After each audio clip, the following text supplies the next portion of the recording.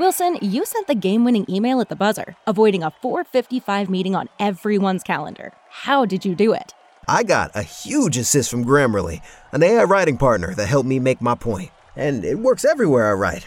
Summarizing a doc only took one click. When everyone uses Grammarly, everything just makes sense. Go to Grammarly.com/podcast to download it for free. That's Grammarly.com/podcast.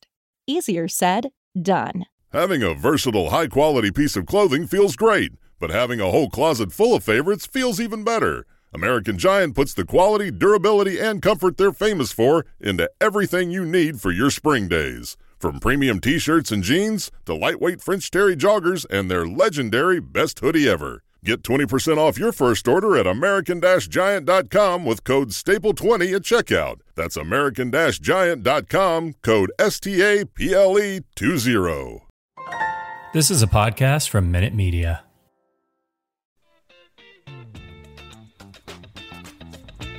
Welcome to the Sixer Sense podcast, hosted by co-site experts Lucas Johnson and Christopher Klein.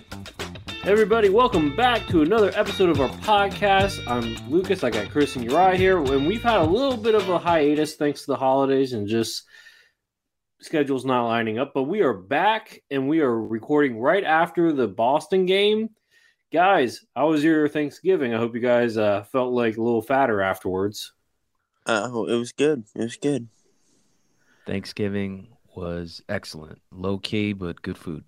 Yeah, I hear you guys there. And then, Chris, you got to do your own little Steven Spielberg impersonation for college, right? I did, yeah. I shot a short film. That's what took up my Sunday, which is part of why we couldn't record. But we're back. I'm glad to be back, and I'm excited to talk Sixers. Yeah, so let's go ahead and jump into it, Chris. We got about 3 games that we did not get to talk about since our last pod. So how about you go ahead and take us into it? Yeah, so we're going to start with the Boston game from Wednesday night. Most recent, we're recording right after it, as you said. Not a very fun game. Steph Curry led the Sixers in scoring with 17 points. Shake Milton, not far behind, had 16, had one of his best halves of the season in the first half, but ultimately it was not enough. Joel Embiid was notably pretty rough around the edges in this one, 13 points on 3 of 17 shooting. A lot of negatives, I would say. The only reason this game was close, it was an 88-87 victory for Boston, is because the Celtics were not very good themselves. But, Lucas, what were some of your big takeaways? Chris, the biggest takeaway that I got from this is that the Sixers cannot end games with Matisse Thybulle on the court. And I know this hurts Uriah. I know it does. I know. And he did hit a clutch 3 in the last couple minutes. But overall, defenses are going to sag on Thybulle because he's an inconsistent shooter, to say the least. And that really hurts in the fourth quarter when Joel's trying to get some isolation. Even though Joel got double-teamed, he made a clutch shot near the end. Over a double team, which was impressive. But the point that I took from this is that Thybulle cannot be on the court. It has to be Danny, or just has to be somebody that can actually spread the floor to give Joel more space. Maxey just does not look comfortable playing with Joel right now. And granted, Maxey had that big breakout, and we'll talk about Maxey here in a little bit, I'm sure, more. But it's a little concerning in terms of the fact that he can't seem to be aggressive or find his rhythm with Joel. But like I said, we'll talk about that more later. Yeah, no, I agree. I think this was a pretty good example of pretty much every issue that's hurting the Sixers right now. Like Joel clearly is not back to 1,000% yet, though he did score 42 in that Minnesota game. The last 2 have been pretty rough. Tobias, not having his best stretch of the season. They're both coming back from COVID. I get it. I'm not panicking, but a lot more bad Tobias moments than good Tobias moments right now, which is mildly concerning. Thybulle closing over Danny. I get minute restrictions and stuff. Thybulle's a better defender, etc. But the sooner Doc is going to Danny in those situations, the better, I think. Because as you said, the defenses just are ignoring him. He hit a 3, but he also messed up a whole lot of other possessions just by being out there. And yeah, Maxey and Joel, not really the best fit. Maxey is not a good off-ball player yet. Joel is not a great pick-and-roll big. Joel's a guy who demands a lot of airspace offensively. Everything runs through him, and until Maxey and Joel can, I guess, learn to play together, there are going to be some bumpy moments there. Joel and Tobias are already a bit of an awkward fit. So, like, the Sixers' three best players just don't really fit well together, and they clearly don't quite have their rhythm down yet. So that's going to pose a lot of problems offensively. Hey, I have a question. I have a question. So I understand Matisse is not a very good three-point shooter, but can either of you come back at me and tell me who else would guard Tatum and Brown? I mean, you make a valid point. You make a valid point. That's why. I mean, ideally, if Danny was a couple years younger, but I mean that's the thing, that this is the type of stuff that you miss when you don't have Ben Simmons on the court as an option. And your two best defenders are actually, if you count Drummond, 3 out of your 4 best defenders are not all threats outside of the paint. We need another perimeter defender, preferably one that can actually stretch the floor. So that's a glaring hole that I think needs to be filled before the trade deadline, regardless of a Ben Simmons trade or not. But what I do want to add here is that, Chris, I've been saying for the past 2 years that Joel has not been. I want to say something about the Matisse thing first, and I'm just going to steal from Jackson Frank, who's good at his job, smart stuff. Basically, if you're going to play Thibault, that's fine, but you can't be trying to post up and beat every possession while Thibault's defenders double teaming. You have to find other ways to get him beat the ball, get him, put him at the top of the key. Try different stuff. You can't do the same thing over and over again and expect success when they're just not guarding Thibault. So you have to try different stuff. Part of that's on Doc. Sometimes you just have to take a loss defensively so the offense works. Even if you're throwing Danny out there and you don't really have someone to guard Tatum, at least the offense makes more sense. There are trade-offs sometimes that are necessary. Like Thibault is bad enough offensively to where maybe his defense isn't worth it in certain moments. So those are all things you have to consider. But yeah, that's what I have to say.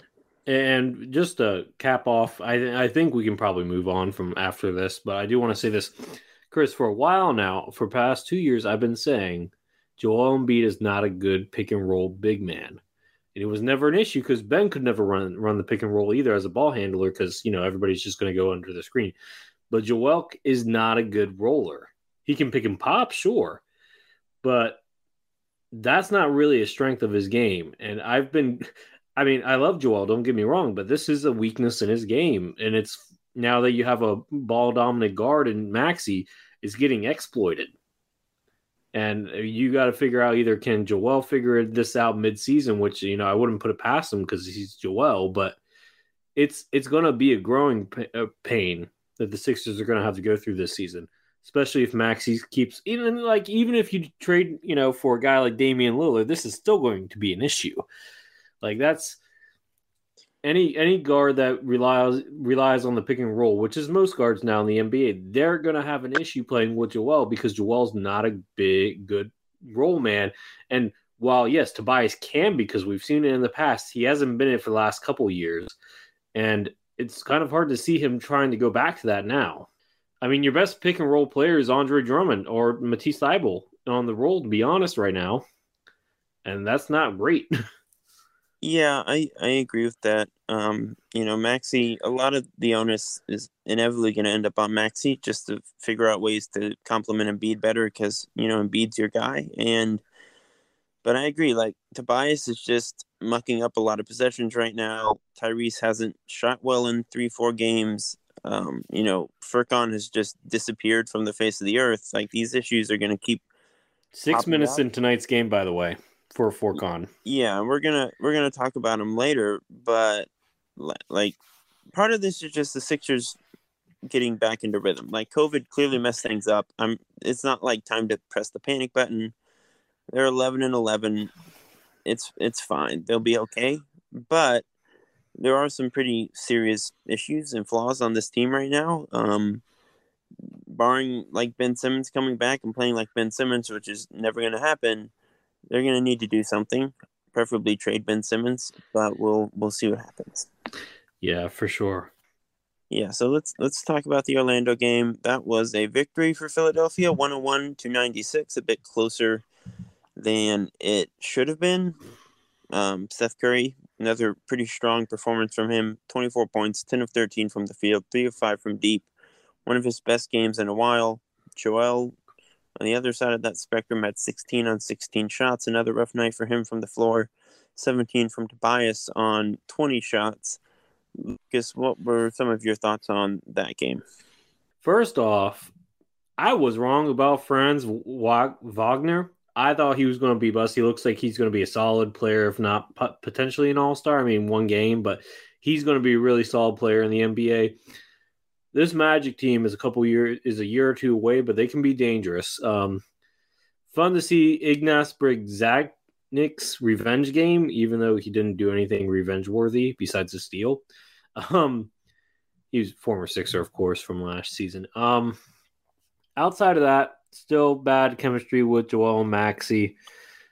Tobias, not a great game. Like you said, Seth Curry was the really only standout here. Drummond is still providing great minutes off the bench in a limited role. Thibault had a solid game. Shake Milton, not a great game. I mean, it was a low-scoring game, and there was a reason for it. Not very... Like the offense, I didn't feel good about this win. I did not. I felt better about some of the losses that they had during that losing streak than they did during this win. If that makes any sense. Yeah, I mean, I think it's pretty clear that Embiid's return has, forced everyone to recalibrate a bit. Like the Sixers just don't look good offensively right now. It's pretty bad all around. I don't know. I think it will get better over time. I'm reasonably optimistic, but...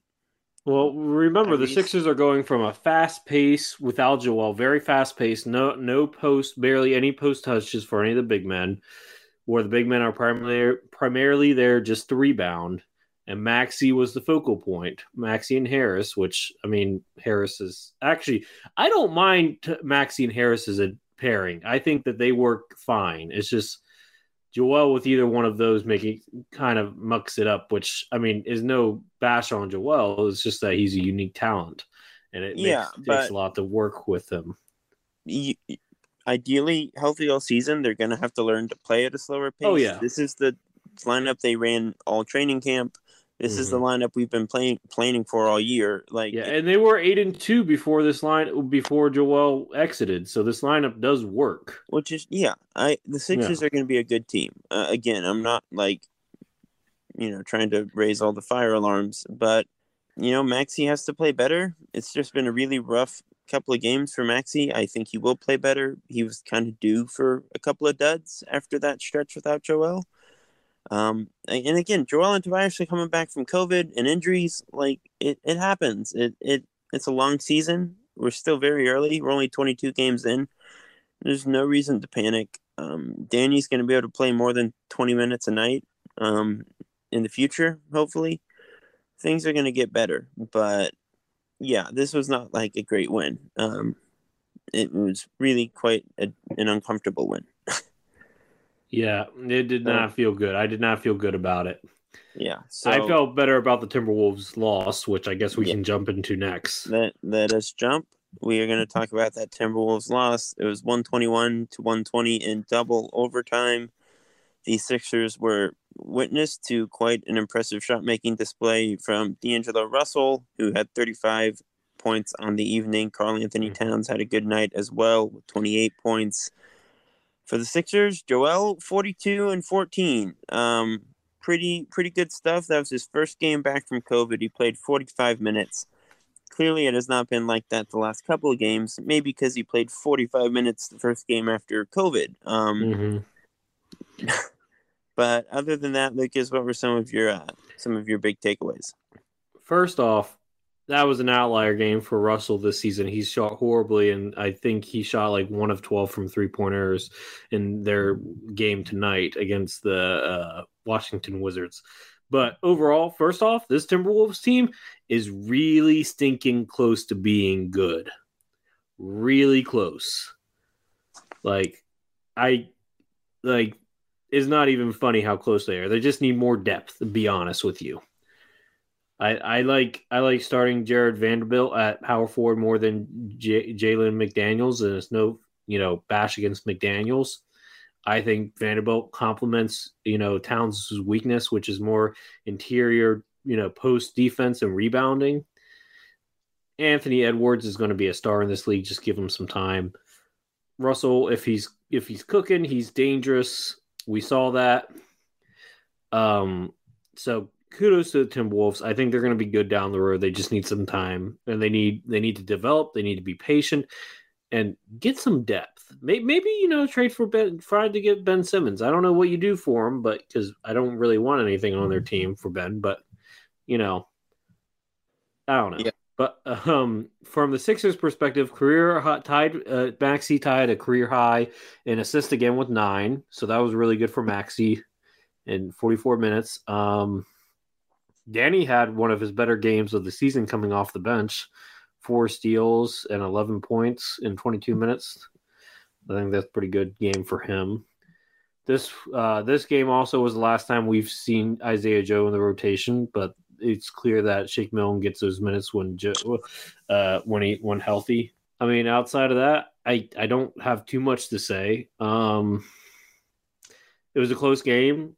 I love the in the first overtime at the end when the foul line free throws, Maxey strategically missed one, and Drummond Doc Rivers, to his credit, subbed in Drummond. He had a one-on-one against Vanderbilt. Drummond clearly won that and tipped it back in. One of the best tipping artists in the NBA, in my opinion. And sent the game to double overtime. Drummond's only points of the night, by the way, fantastic, and only shot. And only offensive rebound. Actually, he had a quiet night that night overall.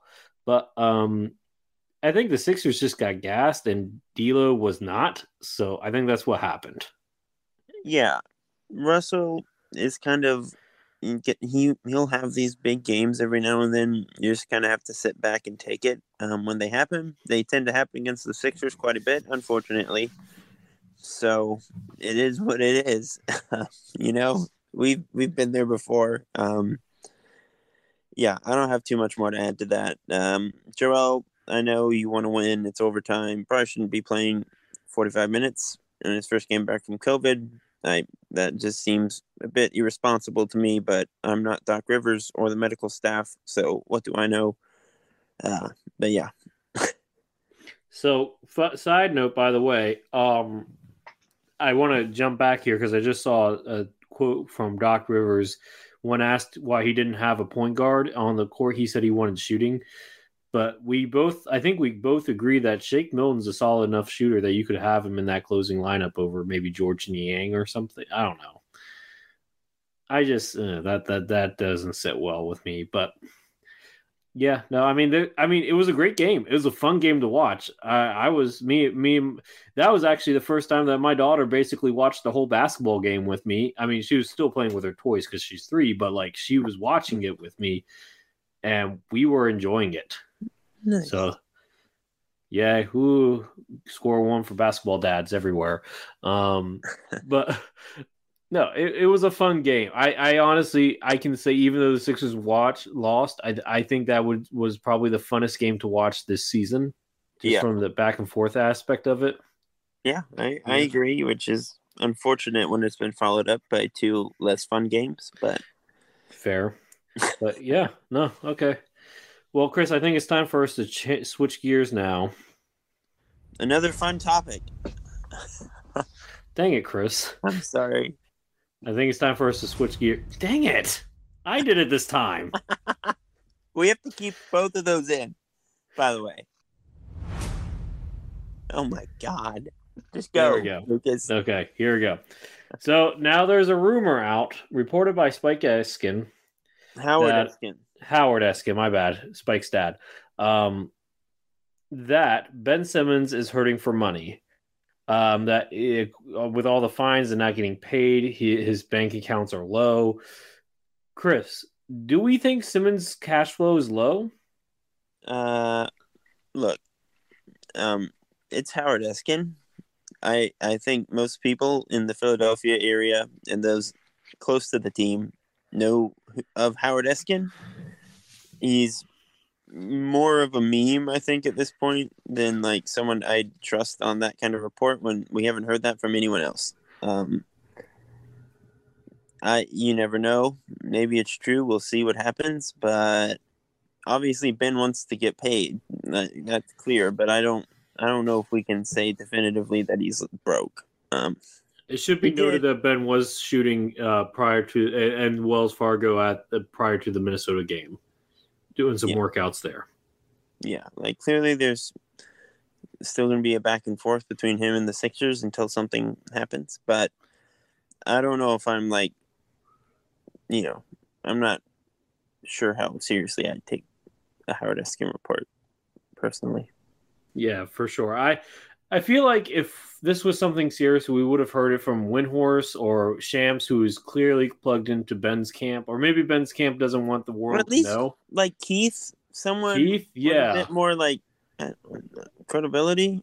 Yeah, no offense to Howard, but like this has only been like I tried Googling this because I was thinking about possibly writing about this, but honestly, besides some small sites, I haven't seen anybody else really run with this, and I didn't want to run with this. I didn't think this was something that needed to be entertained because it hasn't been, verified by a credible source. Yeah, yet. Look, I mean, Howard has said like irresponsible things in the past. It's just not something we can like run with until it's been reported by someone who's not. And I've seen jokes on Twitter too, where guys are like, "Oh, Ben's car got declined at the local Wawa or whatever." I clearly that's a joke, but like, yeah, it's just there's no credibility to this. I mean, until there is, I'm not saying that this isn't true, but there's nobody else backing up the story of credible means, so it's hard to take seriously right now. That being said, Chris, do you think Ben is motivated to play? Recently, John Wall has come out saying that he wanted to play for the Houston Rockets, play again. He has an itch to get on the court, though I think the two situations are different, though. Yeah, I think Wall just wants to play. He's still getting paid where Ben isn't, so do we think that the money with or with the notwithstanding, do you think Ben wants to get back out on the court soon? Probably not. I mean, obviously just because we really can't speculate. We can't know what's going on in Ben's head right now. Who knows what Ben wants, other than a trade. John Wall, clearly John Wall wanted to get traded, and now he's probably come to the realization that no one is trading for that contract this year, or possibly next year. Houston clearly doesn't want to play him, though he's under contract. He's good enough to play. It kind of feels like the Rockets should let him play if he wants to. Ben's a completely different animal. Ben wants a trade for different reasons. Ben is out for different reasons. I don't think we're going to see Ben want to play because he wants to play in Philly. If he wants to play, it's going to be to probably boost his trade value or to stop getting fined, or because he's, ready to play again, whatever the case may be. But yeah. They're just two completely different situations, despite having the same age. It's just two completely separate situations there. But Chris, I think we can go ahead and move on, man. Yeah. And we're going to talk about Furkan Korkmaz, who has recently been on the milk curtain. Where is he? No one knows. That was a good one. Not a great couple of weeks for the Turkish Delight. That hype video from the summer where they had the good, bad, the ugly score and everything. It hasn't aged very well. What's going on, Lucas? Why is he not doing well? What's happening? when I'm thinking about Korkmaz, and you guys probably never saw this movie, but when I was little, the Aladdin and the Prince of Thieves was one of my favorites. And Genie, of course, Genie, voiced by the late great Robin Williams, may he rest in peace. He did a Forrest Gump impersonation when he was doing a scene, and he was like, "Magic is as magic does," and when I think of that, I think of Korkmaz is what Korkmaz just does. He's streaky. He goes through cold spells, and we all got fooled at the beginning of the year. We did. I did too. I thought he could have been in the running for Sixth Man of the Year, but Chris, he only played 6 minutes tonight. Yeah, I mean, this feels a bit rougher than normal. This doesn't feel like just his typical cold spell. This feels like Korkmaz has been pretty garbage. Maybe the wrist injury is bothering him more than we thought. Or maybe he re-aggravated it and he's trying to play through it. I don't know. Yeah. They're not telling us. They're not putting him on the injury report. If he is hurt, they're not putting him on there, or he's not telling anybody. Or maybe it's mental. Who knows? I don't know. Obviously, mental and shooting is a common theme for the Sixers in the 2010s and now the 2020s. Yeah. So, I mean, we don't know what it is. He's willing to take shots. We've seen him hoist up shot after shot, sometimes without indiscretion. It just clanks. In that sense, it's probably not mental because the confidence is still there, which is frankly like a good thing, probably, and pretty impressive on his part. Because he is like traditionally a good shooter, and he needs to take those shots, and the Sixers need him to take those shots. So that, if anything, is reason for optimism that he's still taking the shots and still. That's true. But yeah, I mean, he's been pretty bad lately. So is the entire offense. So maybe it's just a broader symptom of the entire offense being kind of junk right now, unless you're Seth Curry. But yeah, it's not fun. Fair. Yeah, man. No, it's really not. So, do we think we're getting close to Isaiah Joe territory with Furkan? Again, 6 minutes in the loss. I don't think Doc's going to do that. It should be an option. But my guess is he's just going to give more minutes to Shake and Matisse than Danny. Yeah. Once Danny's off the minutes restriction. I think that's the more likely path. Would I like to see more Joe minutes? Of course. He was lighting it up in the preseason. And of course, we can still hold out hope that he's the second best shooter on the team. But I just don't think Doc's ready to trust him yet. And he's not the only second-year player that Doc's not trusting, and we'll get to that guy in a minute here. But, yeah. Yeah, I tend to agree. Doc has not shown the most. He hasn't really given Isaiah Joe a very long leash yet. I expect if Furkan starts hitting shots, he'll be right back to where he was at the beginning of the season. If he doesn't, then I agree. It's probably like Danny, Matisse, Shake, etc. getting those minutes.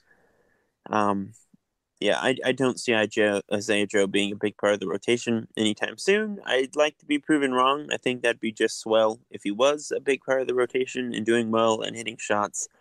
I still have faith. I think he's going to be an NBA player. But, yeah, I tend to agree with you there. For sure, Chris. But let's just go ahead and switch gears because I alluded to it prior to this. We got to talk about your favorite guy, B-Ball Paul. And I wrote about this morning prior to the podcast. And the question has to come with all the G League assignments that Paul Reed has gotten recently. Is it fair to assume that he might be in the doghouse? Well, I mean, what is the doghouse? He wouldn't. He's a third or fourth string center. Like, I'm sorry. I love it. I'm sorry. I don't mean to crack up, but I love it when you answer the question with another question. What is a doghouse? Like he's a third, fourth string center. He's not going to play whenever Joel and Andre are healthy. Why not get him reps in the G League? He's clearly very good in the G League. It certainly helps the Bluecoats. Is it like a sign that Bassey is probably ahead of him right now? Yes. Does that mean he is in the doghouse? It means that Bassey's been playing well. I don't really think it means he's in a doghouse necessarily. That's typically, I feel like, reserved for people who probably should be playing but aren't for some reason. And Reed isn't to the level where he, quote unquote, should be playing right now. I think he has been really good this year in the minutes that he's gotten. I think he's shown a lot of promise. I think he's a legit NBA player, but he's a young guy. And he still has a lot to learn. I have no problem with him getting run in the G League when he's not going to be able to play. So I don't have an issue with it. Well, let me read you this quote from Doc Rivers when asked about Reed's recent Blue Code assignments. Rivers said he just needs playing time. He's struggling in execution a lot, so we want to really put him through it, let him play more minutes, and see if he can get through it. So, like you said, obviously getting him more reps is important, but there's obviously a level of concern with Doc Rivers about Reed's execution. I think it's fair to say probably in making the right defensive reads and running the offense in general. I think there's still some hiccups there. And it doesn't seem like Doc Rivers is 100% confidence that he will get through it, because he said at the end, and I'll read this last part, and see if he can get through it. Yeah. So I don't think there's 100% confidence from Rivers there. That being said, I think the idea is just to get him more reps and see if he can develop. That's where I land on it. Like, yeah, it's obviously 4 more minutes. Like you said, Charles Bassey is clearly ahead of him on the depth chart, and I think it's fair because I think we now understand Rivers' view of Paul Reed as a center. He's not a center yet. He's a power forward, and when you got basically, let's see, Tobias Harris, George Niang, and Matisse Thybulle all ahead on the power forward depth chart before Paul Reed. The other thing that I want to bring up to you, Chris, is this. Because apparently some fans have been, asking for Tobias Harris trade. I personally don't think it can happen. It's not that I don't think Daryl Morey wouldn't be open to it, but I think his contract's unmovable. That being said, if Tobias Harris, hypothetical world where dreams do come true, that he, and he could get traded. Yeah. Because do you think Paul would be able to step in and start for at least the short term, if not the long term? No. Perfectly timed. Thank you, Uriah. Yeah. Yeah. Look. No. I think it would be Niang or Thybulle or someone else, or whoever they trade Tobias for, probably. Boy, that's your boy, Chris. Come on. Stick up for your boy. I can stand up for him. I don't think he should be starting on a good team yet.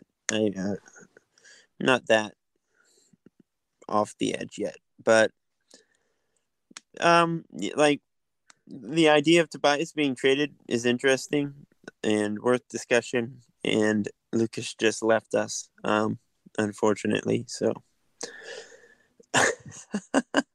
Boy, I gotta step in and pinch hit. Oh my goodness! Bring back Lucas. Lucas, we miss you. Please come back. He'll join us again. Oh man.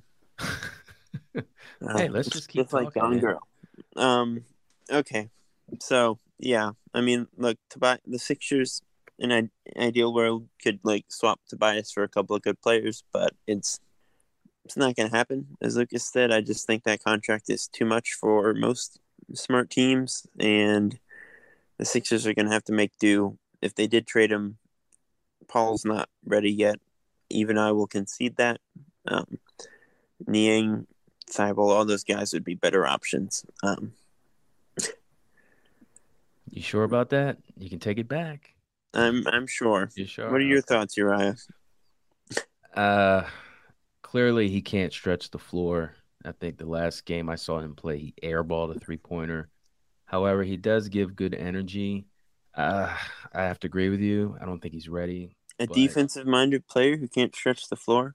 Yeah, you can't play those guys. It's hard. Oh, my God. as a late drum. All right. Well, now that you have declined your favorite player getting starters minutes, let's move on to the next topic. All right. Oh, he's back.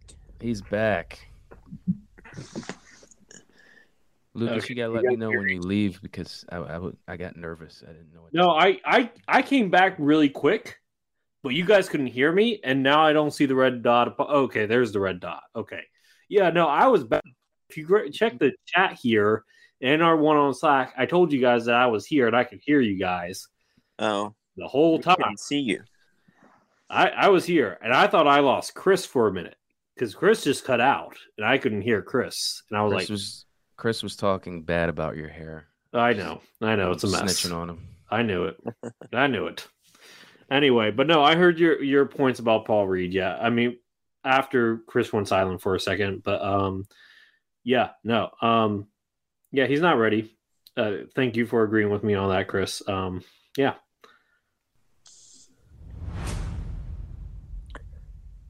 Welcome back, everyone.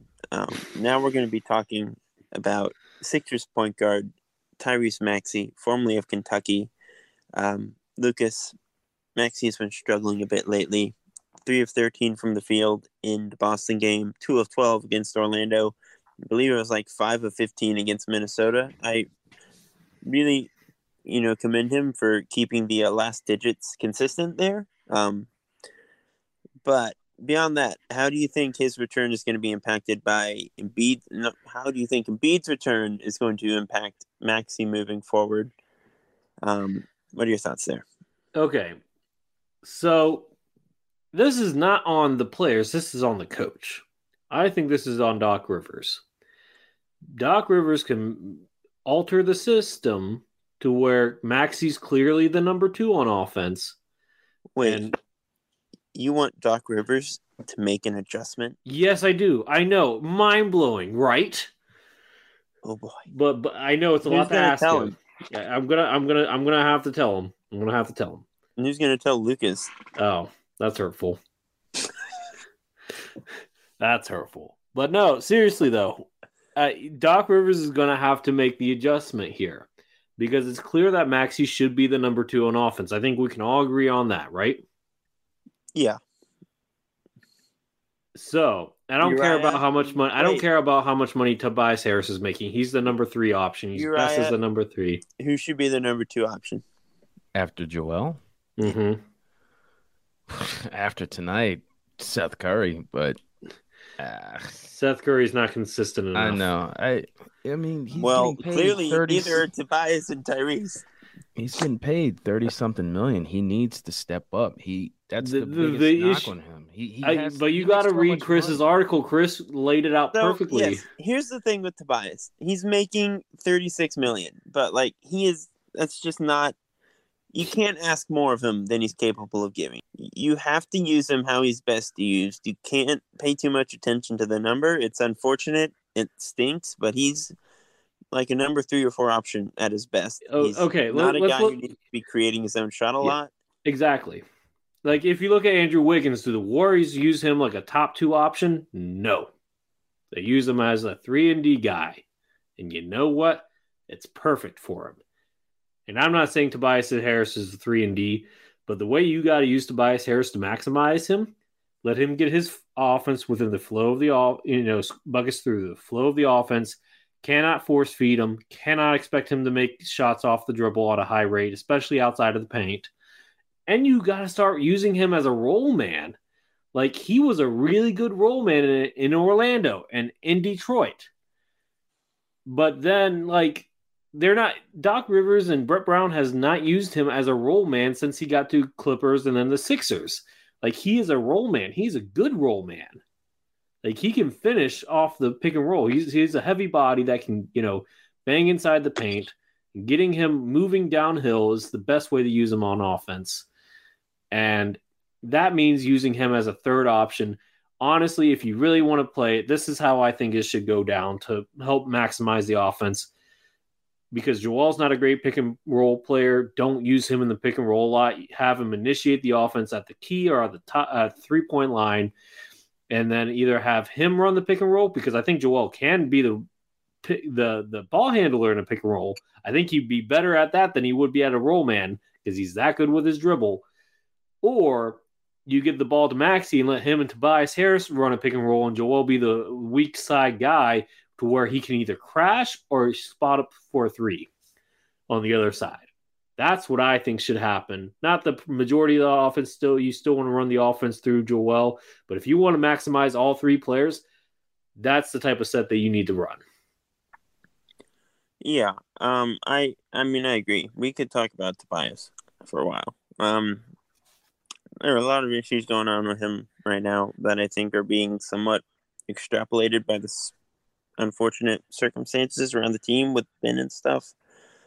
But yeah, Maxey, as far as he goes, like, he just doesn't do a ton for you off the ball yet. That is going to improve. His 3-point shooting has already grown a lot from the beginning of the season because he's an absurdly good worker and he just gets better almost every game, save for the last 3 games. Even in the last 3 games, he's been dishing out more assists. He's gonna get better, but Maxey's, as you said, Lucas, a guy who needs to, dominate the ball a lot, run the offense, get in the middle of the floor. It's a bit tougher to do that and coexist with Joel when Joel's posting up every other possession and they're trying to force him the ball in the middle of the floor. It's a bit of an awkward fit. That's something Maxey, again, Maxey's going to have to adjust to Joel more than the other way around. Inevitably, I do think, Joel being more of a consistent role man and setting better screens and stuff would help. That's something Joel has talked about. I think they're at least thinking about it in the locker room, I would hope. But you know what? Do you know what needs to happen? Doc Rivers needs to call Kendrick Perkins and have Perkins teach Joel to set a proper screen, because Perkins could do that when he was playing, at least. That was probably his best skill on offense. Yeah, I don't know. Probably other. I mean, okay. Perkins was more of a joke, but you get the call a former big man that he used to coach that set screens very well. Yeah, you get what I'm saying. Yeah. So, Lucas, based on how he's taken care of the ball the past few weeks, do we think he has the ability to be a true point guard, or is he always going to be sort of a tweener, a combo guard, a guy who can't really run the offense? The thing is, when you look at Maxey, he's not a guy that looks to set up other guys. I'm going to try to get up my offense, and if I don't get it, I'm going to bail out and kick out to you. And if he's trying to get others involved, then he's not being aggressive, and that's not where he's best suited. Because we saw it in tonight's game. He deferred to Shake Milton a lot to initiate the offense, and it felt like Maxey just was not involved in the offense a lot. I will also say this, that his floater has been off the last 2 games too. The floater, that floater that's been so consistent has been looking a little, I don't know, it just has been back grooming a lot. So I don't know what's going on there, but yeah. No, I think, but at the same time, we do see him have a very low turnover rate, so he doesn't make mistakes with the ball. And I forgot who tweeted this, but somebody that covers the Sixers said Maxey needs to be a little bit more careless. Not careless, but what's the word I'm looking for? I think it was Jackson. You know what he said though, right? What was it? It was basically that Maxey's turnovers are low, but it's because he doesn't take enough risks. He doesn't take enough risks. He's not making passes that he'll need to make to maximize his talent as a point guard. He needs to be more ambitious as a passer, basically. And that takes time. I mean, he's only a 21-year-old second-year player, so let's give the kid a little slack. Yeah. But the potential's there for him to be a facilitator. It's not without question that it's there. It's just, can Doc Rivers, who was a former point guard himself, develop this in Maxey? I mean, he has Sam Cassell, who is the most underrated point guards in his era, on his staff too. So I think it's possible for sure. And I'll go even so far to say this. Even if Ben Simmons does somehow make a return to the Sixers lineup, Maxey's not losing this spot. Maxey's still starting, in my opinion. Danny's going to lose his spot. I said it. I don't know. Maxey, Ben, Tobias, and Joel are gonna have some really funky minutes together. I'll just say that. Like Maxey's best minutes tonight against Boston were when he was running that second unit. Like that's still, he's a great player. He's gonna be better than Tobias pretty soon if he's not already. He's tremendous, but like he is clearly much better without Joel on the floor than he is with Joel on the floor. Some of that's like he's just gonna have to be a better passer, better off-ball player, all that stuff we've said. But he's clearly at his best when it's the Tyrese Maxey show, and he can just go off and pretty much do whatever he wants. That's the best version of Tyrese Maxey right now. That is what he can do when it's the second unit groups. That's not what he can do when Ben's out there and Tobias is out there and Joel's out there. Well, the question is, can he still have the Tyrese Maxey show and Joel and share the court with Joel in the long term? No, he's gonna have to. That's gonna have to change over time. But I'm just saying, like, can he still be that level of effective and aggressiveness while still keeping Joel the number one option? That's the thing that we got to wait and see on. Yeah, clearly not right now. Because he defers too much. Yeah, he defers too much when Joel's on the court. Which, I mean, fair, I get it, but like, young man, you have shown that you can be a phenomenal player in this league. You just got to work it out with your teammates now. And that takes time. Yeah. I mean, and part of it, like his shooting's going to go back up. This is a guy who's been playing like 40 minutes a week for the first few weeks of the season. 40 minutes a game. Like, they've probably been overplaying him to compensate for all the injuries and stuff. Maybe he's just tired and needs a few games to recalibrate. Like that's honestly, that could be it too. That could be it. And maybe he's purposely like slowing himself down because Joel's back. Who knows? I mean, that's a fair point that I didn't think of before. Yeah. So there's just a ton of stuff to like consider because the Sixers' entire team has pretty much been hurt at this point in some way or another. It's been a very strange first few weeks of the year. It's hard when your best two players are just gone for 2 weeks. It's kind of a tough pill to swallow. And when your other best player is just not with the team at all. So, again, I'm not panicking. They're 11-11. They're going to make the playoffs.